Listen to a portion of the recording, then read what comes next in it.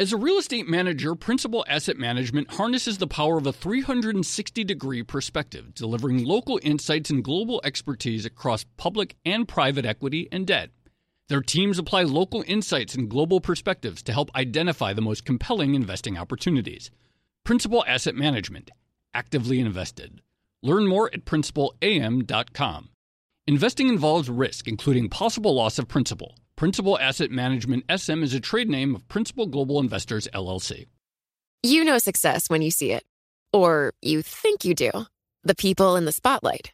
But what about those small business masterminds who succeed at making their money work harder?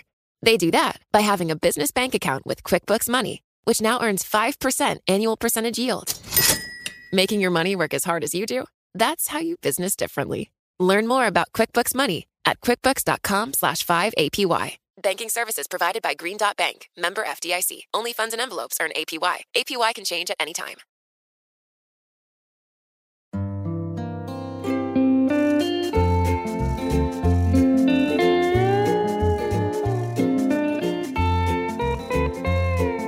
And welcome to another episode of the Odd Lots podcast. I'm Tracy Alloway. My co-host, Joe Weisenthal, can't be with us today, but maybe it works out for the best because today we are going to be focusing on a topic that is very close to something I've been doing for the past couple of years, which is living in the Middle East, in Abu Dhabi specifically. And my move to Abu Dhabi was in the spring of 2016. It coincided with a very, very big event in finance and markets. And that was when Saudi Arabia first started talking about the potential to list part of its giant state-owned national oil company, Saudi Aramco. Now, fast forward 2 years later, we've seen those plans really start to get walked back. And in the meantime, we've had all sorts of developments in Saudi Arabia, including a new crown prince, Mohammed bin Salman, the 32-year-old crown prince. We've also had a diplomatic rift between the Gulf Cooperation Council nations, including Saudi Arabia and Qatar. So really a action-packed 2 years when it comes to Middle East politics, with Saudi Arabia really at the center of it all.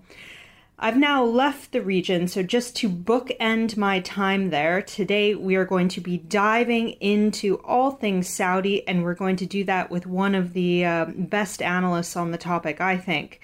His name is Ayhem Kamel. He is the head of Middle East and North Africa research over at Eurasia Group. So Ayhem, thank you so much for joining me today. A pleasure to be here, and thank you for hosting me.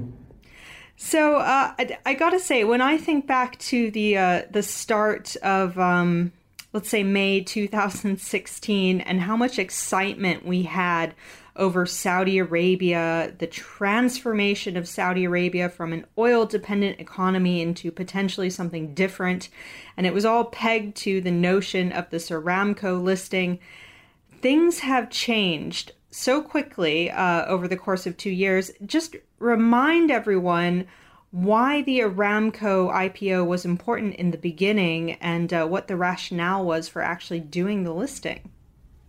Well, I think, Tracy, the big attraction for the powerful leader of Saudi Arabia at the time, or the emerging new leader in the kingdom, Crown Prince Mohammed bin Salman, was to create a lot of excitement. He needed flashy ideas, he needed bold ideas to change the kingdom, to change its dependency on oil, and transform what has been relatively a large-scale economy that is outside the international system or international economy in many respects. It's a closed economy, the major players are domestic, and the dependency on the government and energy revenues was high.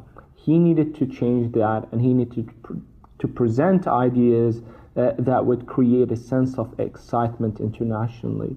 Implicitly, the Crown Prince didn't only focus on the economics. I think that Mohammed bin Salman wanted to present ideas that would have him present Mohammed bin Salman as a young, bold leader capable of changing what the Saudi system has represented for many, many decades, transitioning away from a conservative kingdom into not necessarily a liberal one, but certainly a more open social society or open kingdom when it comes to liberal rights for women, when it comes for the rights of employment, when it comes to just social liberties. Also economically, he wanted to change what was a stagnating engine. Oil prices were low. He needed the oil income from Aramco or from a potential sale of Aramco to fund other ventures in the kingdom. Right. This is something I completely forgot to mention in the intro, but of course it was really a driving force of a lot of the stuff that we've seen happen in the Gulf. And that's the fact that in early 2016, of course, oil prices were still relatively low. Eventually, you had OPEC get together and agree to curb their crude production in order to boost prices. So kind of a different environment. I'm still curious, though, when it comes to the listing itself, you know, Mohammed bin Salman, MBS, as we often call him, he didn't have to pursue an IPO, did he? He had this big set plan, Vision 2030, that really set out how he wanted the Saudi economy to look like in 15 or 14 years' time. So why the element of the listing specifically? Well, I absolutely agree, Tracy. In part, the vision was comprehensive. They didn't really need to make the IPO a core part of that plan. But oil prices were low, and Mohammed bin Salman needed to find a way to generate income, to invest in the local economy, to have the public investment fund, the sovereign wealth fund of Saudi Arabia, have more money to invest both domestically and internationally. And that wouldn't have been possible with oil around $40 or $50 a barrel. It's really the OPEC, non-OPEC agreement, primarily a deal between Mohammed bin Salman and President Putin of Russia, that allowed oil prices to jump high into the 70s and really touch the 80s. Today, Saudi Arabia doesn't necessarily need to rush with an IPO. They have the income, they're breaking even when it comes to their budget. They don't need to rush with an IPO, but the environment was different. I think broadly I agree with you that Saudi Arabia did not have to make the IPO a core part of Vision 2030. They could have separated the vision and the transformation plan from the IPO. The attachment was probably not appropriate at the time, and I think they're probably paying a price for that connection right now. So what's your sense of how much domestic support there is for the transformation plan, including the Aramco listing? Because, of course, you know, every once in a while we would hear a little bit of Saudi grumbling that maybe the country, the kingdom, was selling off its prized assets at an inopportune time. Is that still the case? And were those grumblings ever serious enough to force the authorities to rethink that plan? I think that there was and there still remains resistance in Saudi Arabia to IPOing or putting any piece of Aramco, the crown jewel of the country, as many people see it, floated, be it internationally or domestically. There are two elements of this. I think part of the public has been against it, but also members of the ruling family that saw disclosure or more transparency as a threat to their income sources. It's very clearly an engine that funds the Saud family in the kingdom, and members of the ruling family did not want to see those numbers exposed or how much they would receive on an annual basis from the state. So I think the pressure was probably higher amongst members of the ruling family, but the public also did not see what the rationale was, at least at the very beginning. So definitely not a popular move, and I think the leadership in Saudi Arabia reconsidered, partly because they don't need it, and partly because the political cost of putting Aramco on the stock exchange would have been relatively high. What I would emphasize over here, I don't think that this is out of the way completely. I think that Mohammed bin Salman doesn't need it right now. and he's going to reassess whether he needs it 3, 4, 5 years down the line, if the appropriate conditions emerge, if he needs the money, and if there's a right global stock exchange that can host the IPO. And that has been a big problem for the company. Right. Well, in terms of the messaging on this, even though we've had several stories, not just from Bloomberg, but elsewhere in the world talking about the Saudis really scaling back plans for the IPO, the authorities there have been sort of reluctant to admit that it might be on ice, at least for the time being. Why do you think that is? Is the IPO so essential to, the Saudi story at the moment, this notion that here you have a market that was to date very, very closed, and now it's beginning to open up? Is it that important that they can't walk it back? No, I don't necessarily think so. I think the core idea here is that the leadership hasn't fully thrown these plans in the bin, and they're not convinced that they might not have to resort to some form of a sale of part of Aramco in the future. But they certainly don't see the conditions right now, be it the market conditions or the political conditions in Saudi Arabia, primarily the resistance to the IPO, as appropriate, right? In the future, they might have to still do some form of IPO or sale of Aramco. Completely abandoning the plans and then a few years down the line announcing an IPO would not make any sense.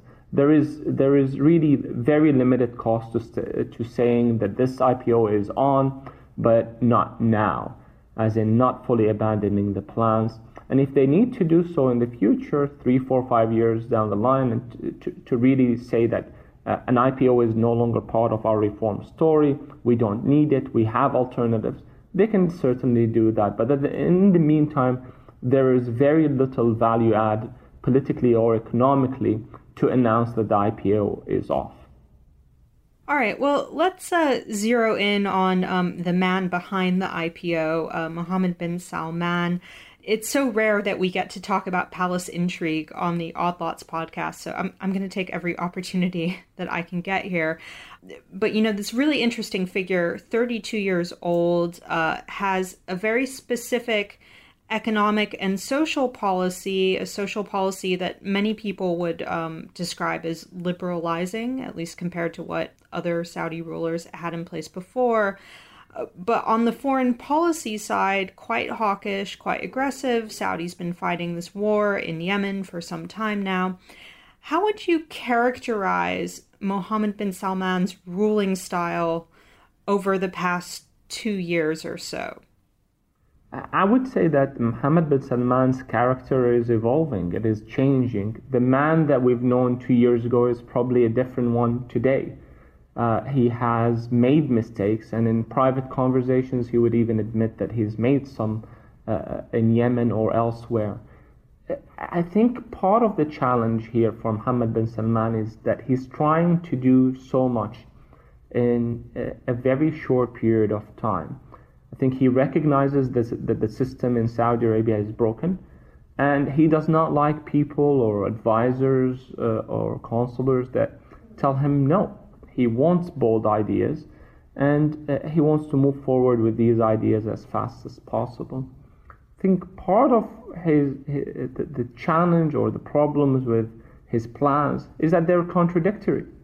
That's certainly the case when it comes to the foreign policy agenda that directly contradicts the domestic agenda. Saudi Arabia needs foreign investment, needs to liberalize its economy, and is diversifying effectively in very small steps. But the foreign policy agenda, which is very hawkish, as you have mentioned, be it against Iran or against the Houthi rebels in Yemen, that is compromising regional stability or creating additional tensions. Very difficult, in my view, to convince investors to put more money in Saudi Arabia or put any money at all, given these challenges. So I think part of really the critical problem that the Saudi leadership and Mohammed bin Salman needs to address is how effectively is he going to manage these contradictions. And you can find these contradictions across the board, even in the local economy. So there are no easy solutions for Saudi Arabia. That's something that he has, I think, to begin to accept as a reality for the kingdom. The kingdom is clearly a big energy producer, but getting it to become a diversified economy is going to be a completely different transformation than anything Saudi Arabia has witnessed in the last 5 or 6 decades. And he needs to accept that there will be painful steps along the way. And in certain times, he needs to recalibrate or reconsider elements of his strategy. Right. What do you think is the biggest roadblock when it comes to that transformation or diversification project? And do you think MBS has a sort of end state goal in mind, or an idea of what he wants Saudi to look like? In terms of an end state, I think he does have an idea. He wants to see a more powerful Saudi Arabia regionally. He wants to see a more open and diverse economy, one where the Saudi labor force is not actually employed by the government only, but also by the private sector. He wants to see a more open society, but not necessarily open in a Western way. He wants to see women at work, but he also realizes that there are conservative values in the kingdom that he needs to preserve himself. So it's really about modernizing the state rather than liberalizing it. So he has an idea on what he would like Saudi Arabia to be, not now, but 10, 15 years down the line. What I think he does not appreciate at times is the challenge or the series of challenges he faces. The country hasn't changed much over the last 3 or 4 decades. And the steps, the series of reforms that he's introducing are divisive. They're creating enemies for him. They're creating or exposing contradictions in Saudi society. And that's something that he has to manage very carefully. So in my view, it is not really about the strategy, but it's how he gets there and whether he accepts that along the way there will be no voices, or there'll be voices that tell him to slow down, that things cannot be done that quickly. It's finding the right balance of pushing ahead, but also moderating when he needs to do so. As a leading real estate manager, Principal Asset Management harnesses the power of a 360-degree perspective, delivering local insights and global expertise across public and private equity and debt. Our experienced teams are uniquely positioned to uncover compelling opportunities in today's market, giving our clients an exclusive advantage. Principal Asset Management actively invested. Learn more at principalam.com. Investing involves risk, including possible loss of principal. Principal Asset Management SM is a trade name of Principal Global Investors, LLC. So it's interesting that you mention making enemies just then, because, of course, a large part of the Saudi economy and society basically operates on the principle of a social pact, which is that Saudis get a lot of money from the state, either in terms of gifts or, guaranteed employment at large government firms or entities. And I remember when they announced that Mohammed bin Salman was becoming crown prince, it was a few months after the king had decided to roll back some of the payments for government workers, which of course was very controversial. And when they made the announcement, they said they were reinstating those payments. So they seemed to, on the one hand, they were promoting this prince who had a very strong agenda of economic reform. But on the other hand, that same day, they were going back to the old ways of just sort of doling out government handouts. It seems like a really difficult line to be walking. Absolutely. I think that's where you see some form of contradiction between the domestic agenda and really the economic agenda. Mohammed bin Salman wants to be king of Saudi Arabia. It's not popular for a new emerging leader, even a new crown prince, to begin to really cut the benefits for Saudi citizens across the board. So I think he walked those back, or the leadership did walk those back, because it would have compromised his domestic standing and made it very difficult for Saudis to support him or to support his rise. Over the long term, I think what he needs to do is begin to introduce more concrete changes to the Saudi welfare state. Now, there is a problem here, which is that Saudi Arabia's citizens are also not ready to hear the message that there is less now, and there's going to be less in the future, and that the welfare state cannot survive over the long term. Be it in Saudi Arabia or any other economy, any other country in the world, I think it's very difficult to break that message to your citizens or for the leadership to promote an idea that we have to live with less, not more in the future. Certainly much more difficult for a leader that wants to become king. Is there anything he can do to soften that blow to the domestic population? Is there anything that could offset that? I think part of what could offset that is really the social liberalization measures, which don't appeal to everyone, certainly not to conservative Saudis, but part of the youth population sees that as a positive, having more liberty and ability to experience life, entertainment. The social reforms aren't really something that the government needs to fund, but they do matter for a big part of Saudi Arabia's population, the youth population. So I think that might help along the way. Incrementalism, the benefits were reintroduced, but only on a temporary basis. So I think he has to deal with it in terms of shocks, doing it over a few steps rather than one big one along the way. And at the end of the day, I think it's going to be still challenging, even if you create a very clear strategy and implement it perfectly. I think the message is going to be difficult, and it's certainly not going to be popular for a large base of Saudi Arabia's society that is not ready for modern employment in some respects, or don't necessarily see this as a good deal from the state, or that the state should be cutting their benefits in the future. Right. As we're talking, all these big Saudi or GCC developments are sort of filtering up in my mind and jogging my memory. And one thing that I just remembered is we are coming up pretty close to the 1-year anniversary of the corruption crackdown, or the alleged corruption crackdown. This is when Mohammed bin Salman and the Saudi authorities arrested a bunch of Saudis, lots of businessmen, lots of royals, and accused them of corruption in various ways and stealing from the state, imprisoned them in the Ritz-Carlton, where they had just been having a big investment forum that was largely aimed at foreign investors, getting them to invest in the country. A year on from that, or almost a year on from that, what do we think the point of that exercise was? Was it about rooting out corruption? Was it about sending a message about dissent? Was it about recouping some money? Because, of course, the authorities were said to have gotten about $100 billion as a result of those actions. What do we think, Ayam? I think this is about dealing with corruption. It is about sending a message to Saudi society that there's a new leader in town, Mohammed bin Salman, that is willing and able to consolidate power.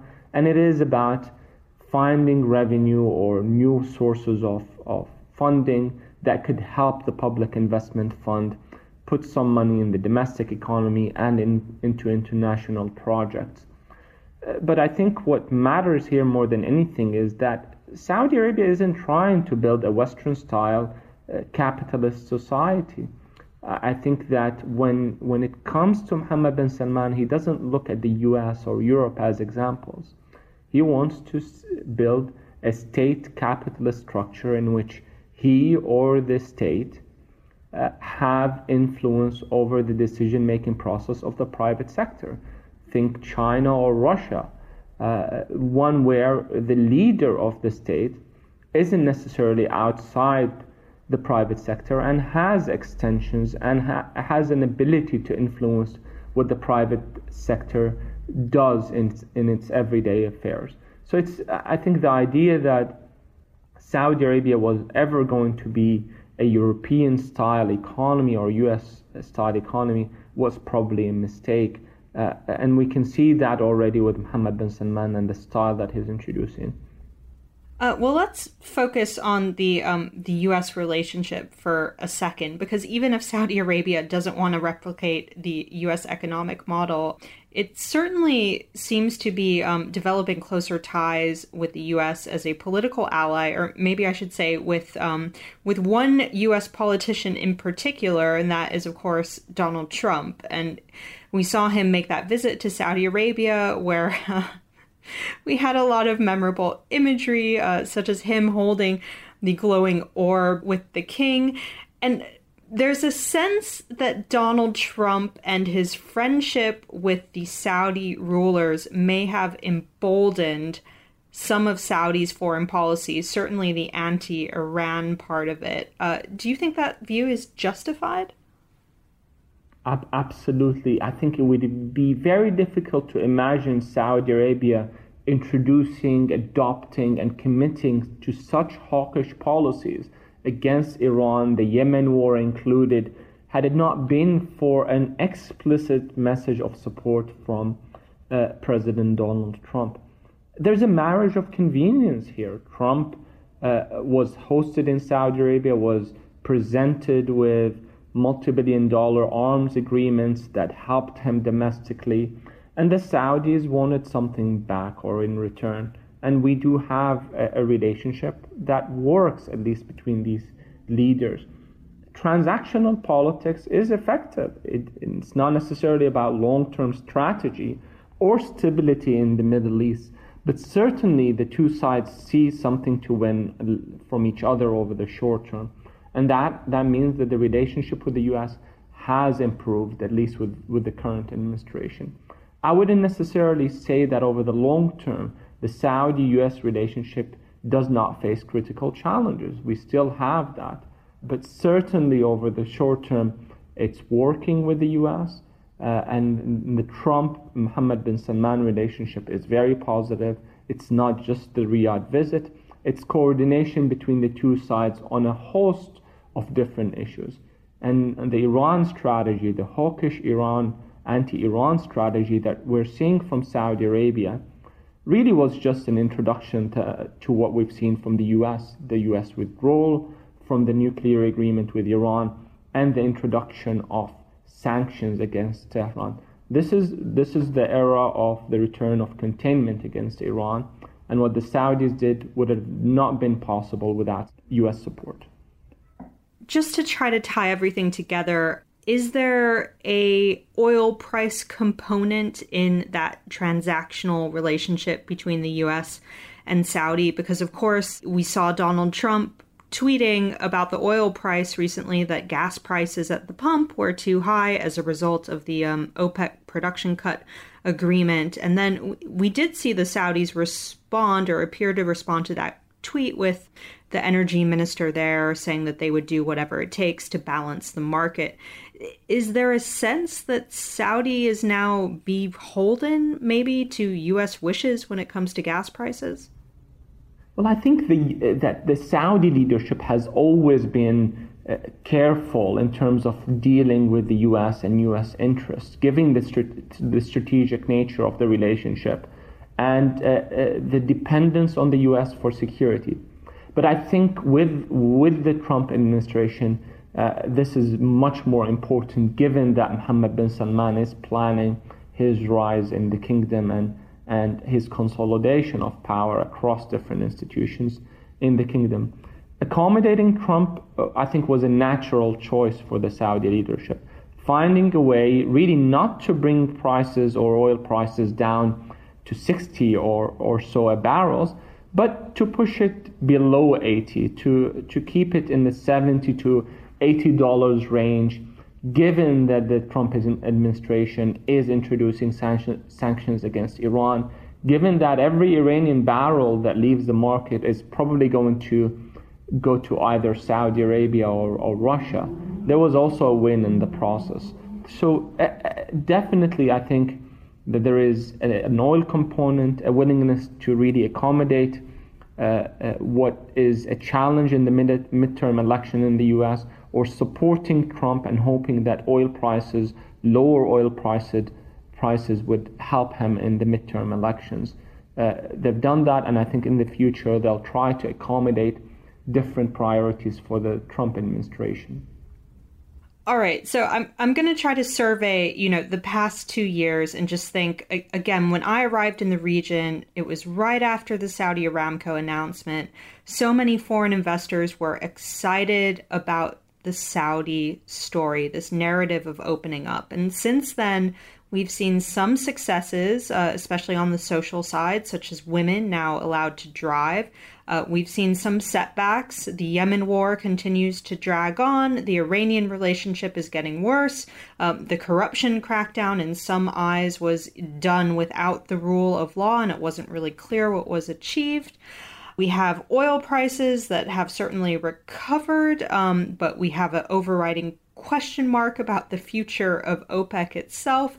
We have the Qatar blockade, and I'm probably forgetting something else, but really any number of things have happened in a short amount of time. So net, putting it all together, are you bearish or bullish on the Saudi story?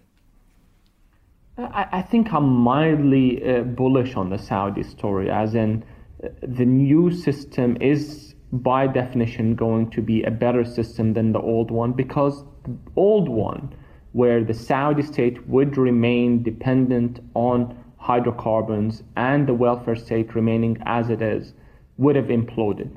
The old system where conservative preachers dominated the system would have also created a lot of security challenges for the world over the long term.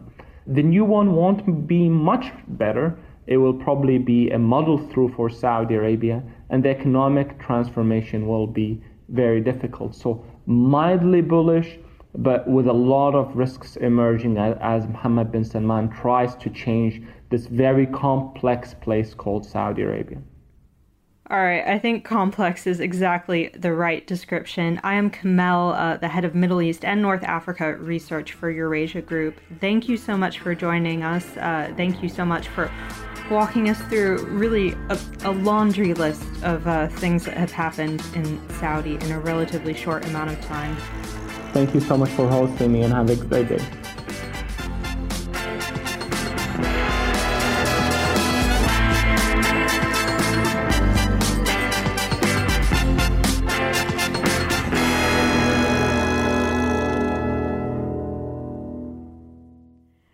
So that was another episode of Odd Lots, really bookending a 2 and a bit year experience in the Middle East.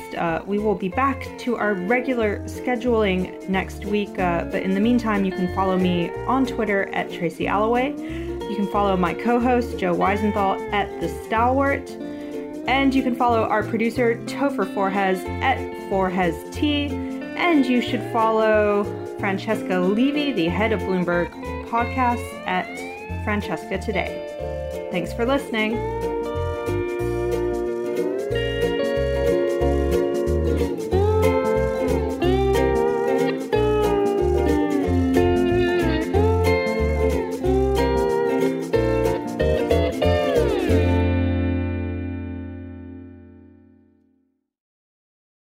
Hey there, it's Joe Weisenthal. And Tracy Alloway. And we are the co-hosts of the Odd Lots podcast. And we want to tell you about a new podcast here at Bloomberg we're really excited about.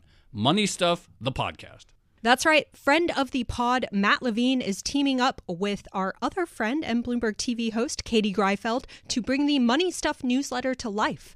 Every Friday, Matt and Katie will dive into all the Wall Street finance and other things that make Matt's newsletter such a hit. You can listen to Money Stuff, the podcast on Apple Podcasts, Spotify, or wherever you get your podcasts.